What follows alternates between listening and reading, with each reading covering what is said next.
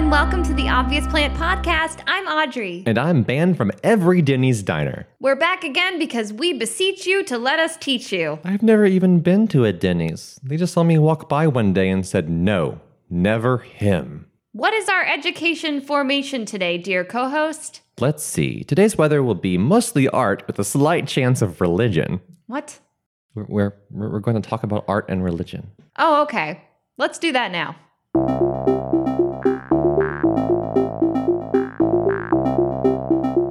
Audrey, are you artistic? No, I wasn't vaccinated as a child. Don't be so modest. Your fan fictions are practically artistic masterpieces. I would argue, but modesty is a lie we tell ourselves to numb the pain of wasted potential. Yes, I am very talented. Do go on. Well, I think now would be a perfect time to go over some art history. What a boring combination of words. Well, prepare to be dazzled by facts. Art was invented millions of years ago when a cave dweller painted most of a saber-toothed tiger upon a boulder to warn nearby tribes of its presence. The piece was left unfinished because the tiger in question ate the artist to death. And then the tiger gained the artist's powers. Bingo.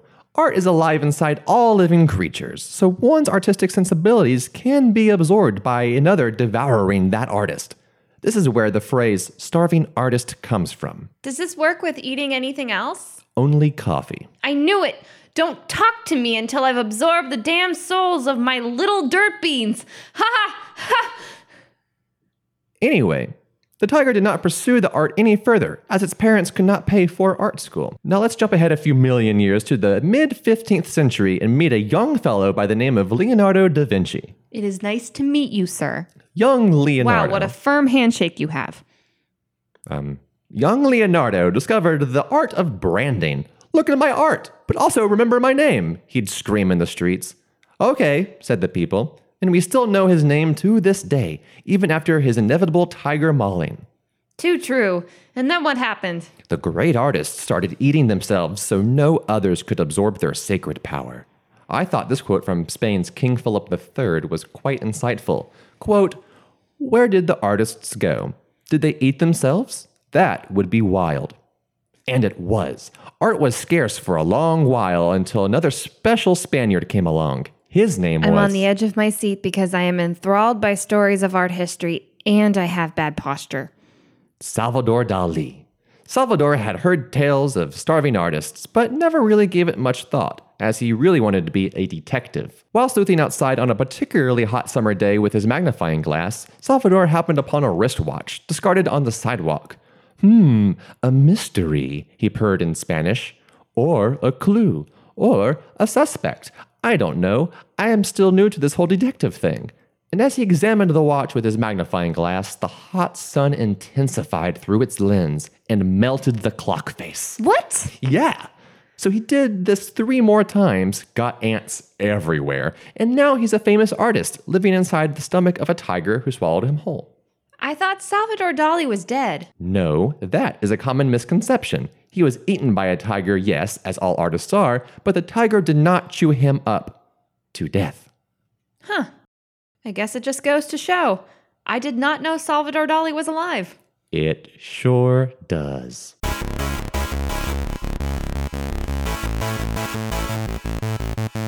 Okay. I get it. Art history is full of historical art facts. Whatever. Fine. But what is art? Audrey, that is such a stupid question. We're here to tell the people about art.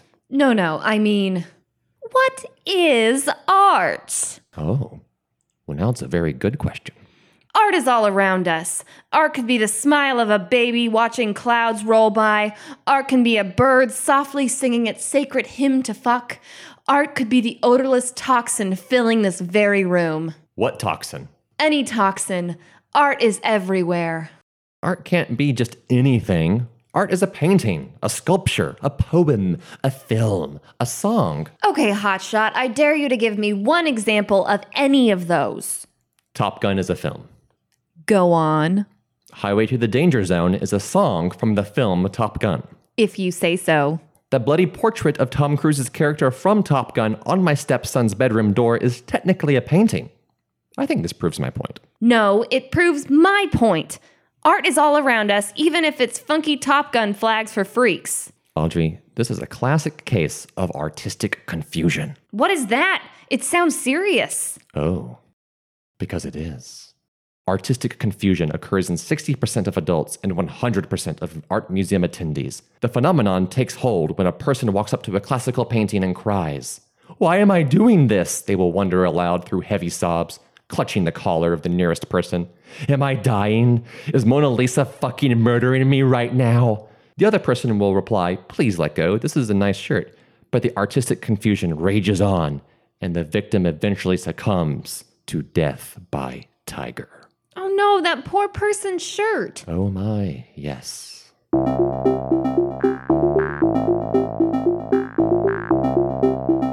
Wow, that's wild. Art is so punk, my dude. Is it? Look at me. I'm kicking my boots just thinking about punk art. What is it about art you find so punk, Audrey? It's just so cool. For instance, right now I'm thinking about bringing down the government and shit, but instead of doing that, I'll doodle a bird doing a mighty handsome metaphor. Like a political cartoon. No, it's punk art. Please stop kicking like that. No, punk art, punk art. You're just so close to my face. I am a punk artist. I create for the people and destroy all that which belongs to the man. With an impressive grace, I beseech thee to behold my masterpiece. You're holding a stack of papers. This is my punk fiction. Maybe instead of reading your punk fiction, you could share some facts about punk art. Chapter 1. My friend Banksy. You don't know Banksy. Of course I know Banksy, for I am punk art. Ahem. Hey Banksy, pick up the phone. I know you're there. I'm sorry for what I did to you, Banksy. Again, you, Banksy, are my friend. Goodbye, Banksy. What did you do to Banksy? I'd rather not talk about it. Is there more? Perhaps you have actual facts for this, our educational podcast? No, this is just the transcription of one voicemail to Banksy followed by 52 blank pages all clamped together with a plastic clip people use to seal unfinished bags of chips. I've never needed to use it for its intended purpose. Well, I've learned nothing substantial about punk art. Thank you for wasting everyone's time. This segment has been insightful as hell to the true punk artists out there. Punk art! Let's move on to actually learning things.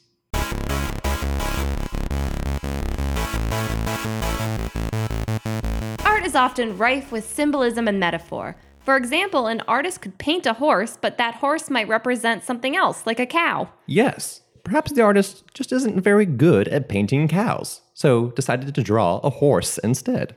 And if the artist was nice, he would write the word cow onto the horse so his audience would then know that it is in fact a cow. But most artists don't do that. They prefer to be subtle. A painting might be about love, for example, but just writing the word love onto a canvas isn't good enough for them. They have to hide the meaning in a picture of bees and flowers or something stupid like that. Basically, every piece of art is a more obtuse and pretentious version of Where's Waldo, forcing you to meticulously comb through its visual appearance to find the true red and white stripe meaning within. Thankfully, many symbolic depictions recur throughout history, which makes it easier to understand what a particular artist is saying. For example, eggs have long been a symbol of fertility, so if you see an egg in a picture, it probably means fertility. The Denny's by my house is obsessed with fertility. The posters in the windows also feature sizzling bacon, which must represent my lifelong ban. You're always bringing up the Denny's ban. Get over it. Exile is just so hurtful. Another common symbol is the sign of the cross, which of course is a reference to Animal Crossing, a popular Nintendo game originally created for the N64. Man, so many paintings are about this video game. It really is one of the most popular motifs. Other recurring symbols include the raven, which symbolizes death, fire, which symbolizes anger or destruction, and the moon, which symbolizes the stupid moon, a completely worthless celestial body that looms over us and will thankfully soon be destroyed, as we all know. You know, I'm just now realizing that a good painting would be a picture of the moon that is on fire because it would symbolize how much I hate it and want it to be destroyed. I love this idea. This is a great idea.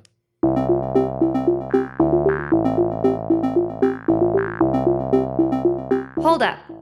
I just turned over the 50-something stack of blank pages from earlier, and there's totally writing on the other side. My writing. Oh, that's a weird coincidence? Yes, a coincidence.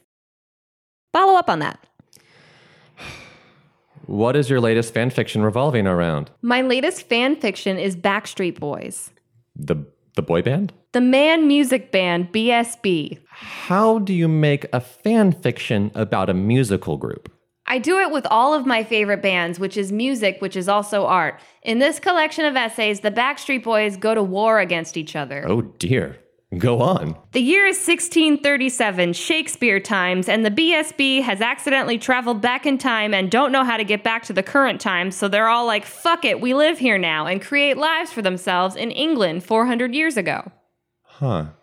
Okay. They all get different jobs. Nick is the town doctor, AJ is an apple salesman, Kevin makes wheelbarrows. Brian also makes wheelbarrows, and he and Kevin are rivals, and Howie has turned into a mouse. His profession is a mouse? Yes. Interesting. Anyways, all of them are cast in the same play because they are all also actors, and this causes a disaster because they all want to be the star except Howie, who is literally just a mouse and no one can understand him. What happens? Do they fight? Who sells better wheelbarrows, Kevin or Brian? Definitely Kevin, and yes, they fight. On the first day of rehearsal, each boy arrives with an army, except Howie, who has no idea what's going on and just eats some cheese. Oh no. Chaos ensues.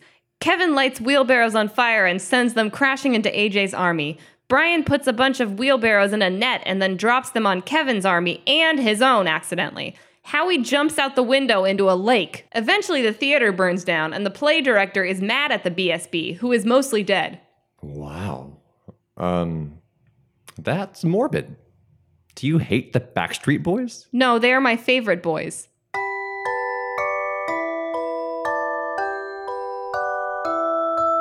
That's probably all anyone ever needs to know about art. It's more than I needed to know. Let's dive right into our final topic of the day, religion.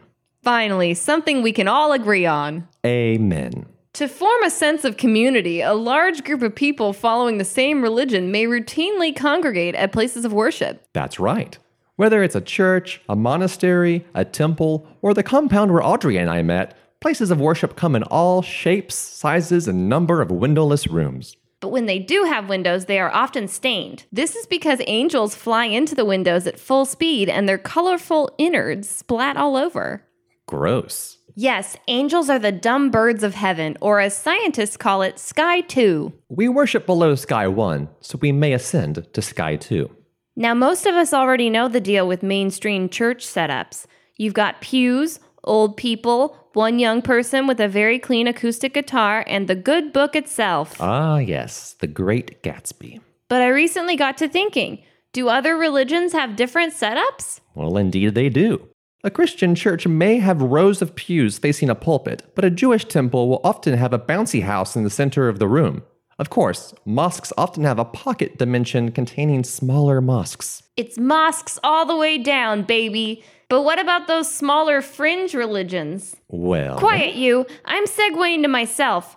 There happens to be an odd little place of worship right across the street from my apartment building, so I did my own sleuthing. Oh, that's great. Let's hear it. I observed from some bushes across the street. You probably could have just walked in. Churches are typically very welcoming of newcomers and happy to answer any questions you have about the religion. Nonsense. Although I wasn't wearing my glasses on this moonless evening, I could tell that it was cop prayer night, for everyone entering the church was in uniform. Police have their own prayer night? Fascinating. What else did you learn?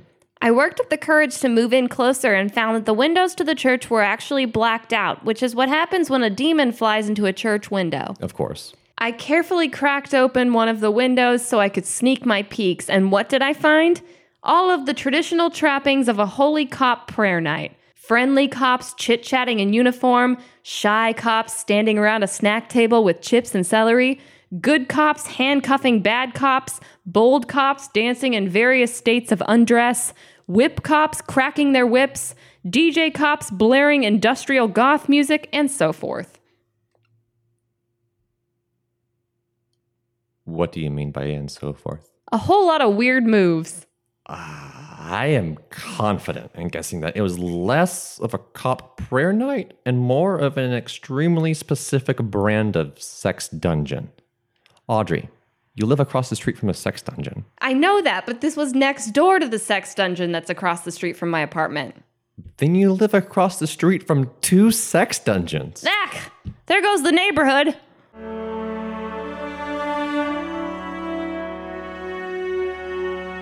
The power of religion is demonstrated to we mere mortals by way of miracles. Miracles happen all the time. The sun, for instance. What did it do to get up there? Miracles, man. It's crazy.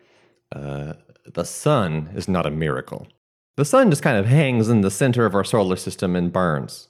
An example of a miracle would be like the biblical story of Jesus turning water into wine, or Job surviving being swallowed by a whale. Shut up about your wife already. And when I add sparkling water to my wine, buddy, that to me is a miracle. Again, that's not a miracle. That's just mixing stuff It's together. a miraculous mouthfeel. I'm sure it's tasty if it's a thing you keep doing on purpose, but it's still easily explainable. Miracles are mysterious demonstrations of power, only explained by some sort of divine intervention. The only intervention I've witnessed was the time my family sat me down and tried to talk me out of drinking so much bubble wine, so I convinced them it was just grape-flavored sparkling water. Please, Audrey, we're speaking of religious things. Take this seriously. Before we understood climates and weather patterns, natural disasters were seen as miraculous messages from many different gods.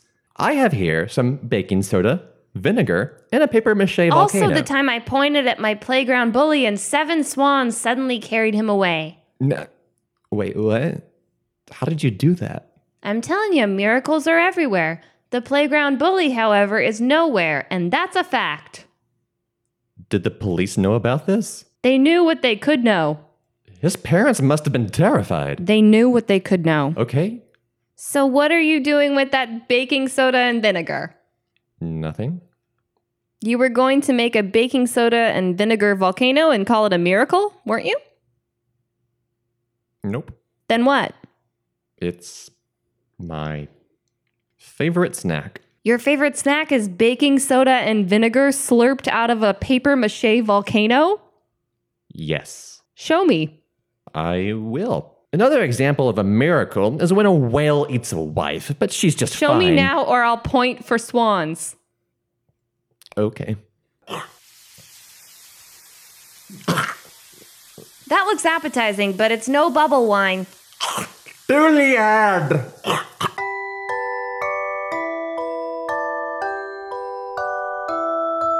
Today's podcast is free for you, the listeners, all thanks to Ants. Our sponsor is Ants?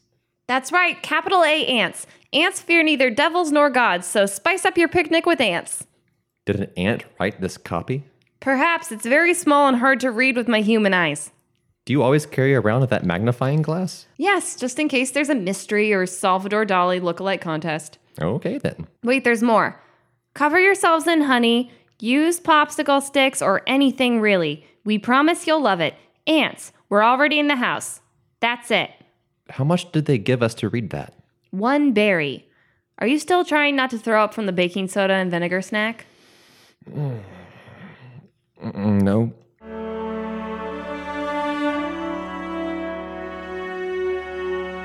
Hey, Audrey. What if God was one of us? Just a stranger on a bus? Yeah, just trying to make his way home. I'm afraid I don't have the answer to that, but we do have the answers to various other religious questions that were asked by our readers. Listeners, that's right. We asked all of you to send us your questions about God, and wow, did we get a lot of responses. Yes, it seems that all of you just don't know anything about anything. Just so dumb. I cannot believe how dumb you all are. Anywho, Cheryl in Pittsburgh asks, why do bad things happen to good people? Wow, just going right for the throat, aren't we? Yes, Cheryl be bringing the ruckus. This is one of those big questions, but the answer is actually quite simple. You see, Cheryl, according to the Bible, God created the earth in 1 week. Just a few days for a whole universe. He didn't even do any revisions. That's right, he essentially pulled an all-nighter hackathon for 7 days, sipping Monster Energy drink and furiously coding the intricacies of the universe. As a result, we all live in what amounts to an unedited rough draft. And that is why things suck all the time. Yes, things are terrible all the time. And that is because our universe was essentially rushed to market. A typo here, boom, cancer. A programming bug there, crash. A catastrophic typhoon that kills thousands. Whoops. Oh well. Next question. Jerome in Bakersfield, California asks, the Pope supposedly represents God on earth. Why is his hat so big?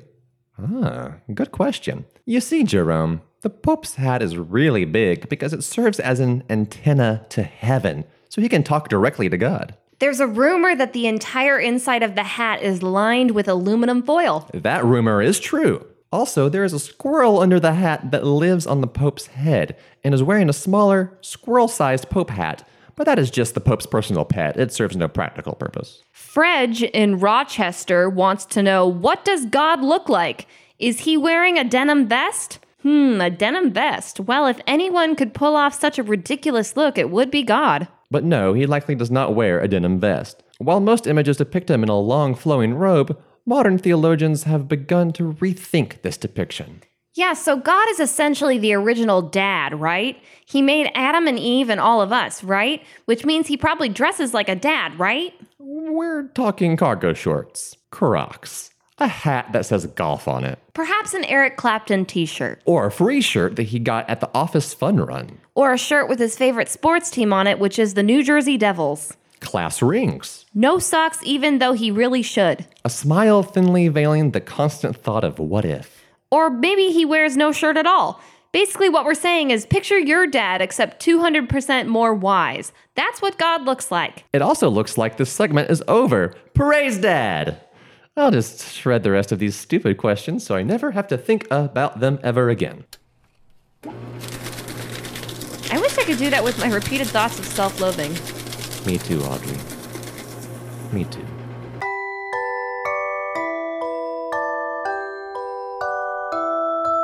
Let's dish about prayer. A prayer is a dance between one's tongue and their deity of choice. Yes, to make out with God is enough to knock anyone's socks off. That's not what I mean. Right, but it is what I mean. You've kissed God? And these lips have never been washed since. You're drinking water right now. Water made holy by my God lips. I'm confused. God has a mouth with teeth, lips, tongue, the whole shebang? Damn Skippy. Why did they never teach us this at the compound? I don't know, but throughout my research for all these podcasts, I found out the compound neglected to tell us a ton of stuff. Really? After we paid them everything we had to teach us the Holy Administrator's good all truth? Like what? Remember when we were talking about music? Turns out the song we sang at each other in the song pit was actually a mantra designed to rewire our brains. And we weren't singing, we were screaming. Well, that just doesn't make sense. Is this another one of your fan fictions? No. And when we looked up law facts, I found that legally speaking, our vacation at the compound was technically a kidnapping. How could it be a kidnapping if our time in the song pit made me remember that I loved staying at the compound on my own volition? I'm sorry, Audrey, but I'm not buying it. It just doesn't add up. Okay, that's fair. But I found the weirdest thing of all when I was working on our segment for Big. According to the Guinness Book of World Records, the biggest whale-shaped super yacht was owned by the Holy Administrator, and he used it for kidnapping the loved ones of his followers to further isolate them from those who'd stand in the way of his grand design. I do not even know where you're going with this, nor why you're wiggling your eyebrows at me as if to say hint, hint. Oh no, my brain itches from all of the learning, and I'm trying to scratch it away with my face. Anyway, just thought I'd bring it up. We've made 6 of these episodes, and you've managed to drag us off topic each time. I don't even know how you do it. I just say thoughts out loud as soon as I think of them because it hurts to hold them in my head.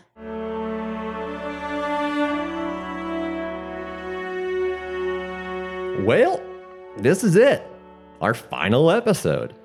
What will happen to us while we wait for further approval to infect the minds of strangers with even more spellbinding educational content? That depends entirely on the judgment of exactly 3 young strangers, or influencers, as I am told they prefer to be called. I hope they like us. I hope they also subscribe us. It's out of our hands now, dear friend.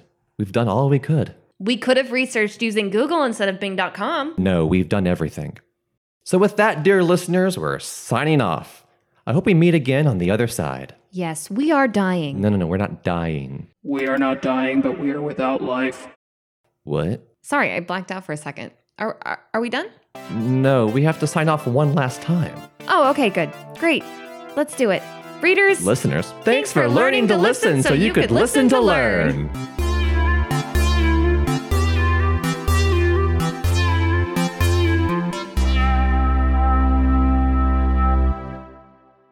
Well, that's it. Yep, we're out of facts. Yep. Yep. Should we leave? Can we do that now? Surely. Now that we finished our work. Yes, surely. You first. I'll tell you what. How about instead of leaving, we find more facts on more subjects so we can spread our expertise to even more people? You know, just in case. Yes, we should. Just in case, I mean. Great. It's decided then. But as you know, we can't just create another set of these podcasts without first recharging with our annual sleep. Of course I know about the annual sleep. I'm ready whenever you are. That's probably due to the leaking toxin I mentioned earlier. Wait, no, you were being serious about a gas leak? All right, time to sleep. See you on the other side. See you on the other